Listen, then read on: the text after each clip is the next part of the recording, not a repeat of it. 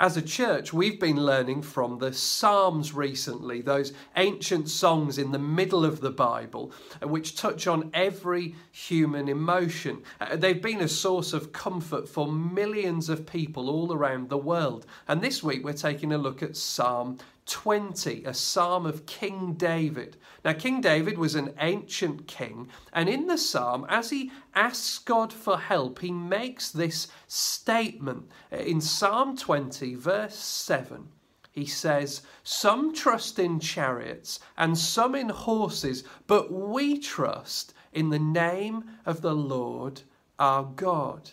Now, modern monarchy is heavily shaped by this Old Testament vision of kingship, and our contemporary queen places her trust where King David placed his trust. She's spoken openly of her faith, her trust, her personal faith in the God of the Bible. So in 2002, she said, "I know how much I rely on my faith to guide me through the good times and the bad." And she goes on, "I know that the only way to live my life is to take the long view, to give of my best in all that the day brings, and to put my trust in God.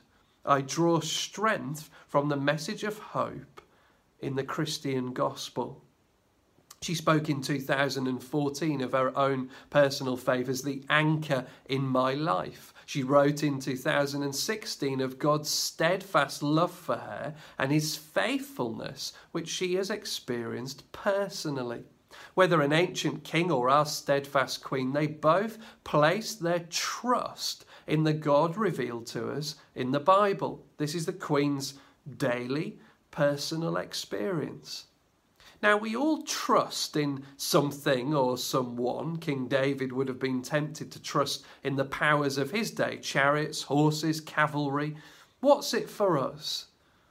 What are we tempted to trust in, to put our trust in? Is it the narrative of progress that's been sold to us in our culture? Is it trusting in technology or internet access or science, education, politics? What or who do you trust?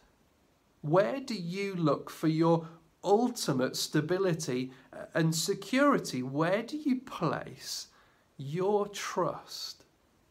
Well, as Christians, we, like the Queen, trust in a person, Jesus of Nazareth, who lived a perfect life, died for our forgiveness, and rose again that we might have life beyond the grave if we trust in him.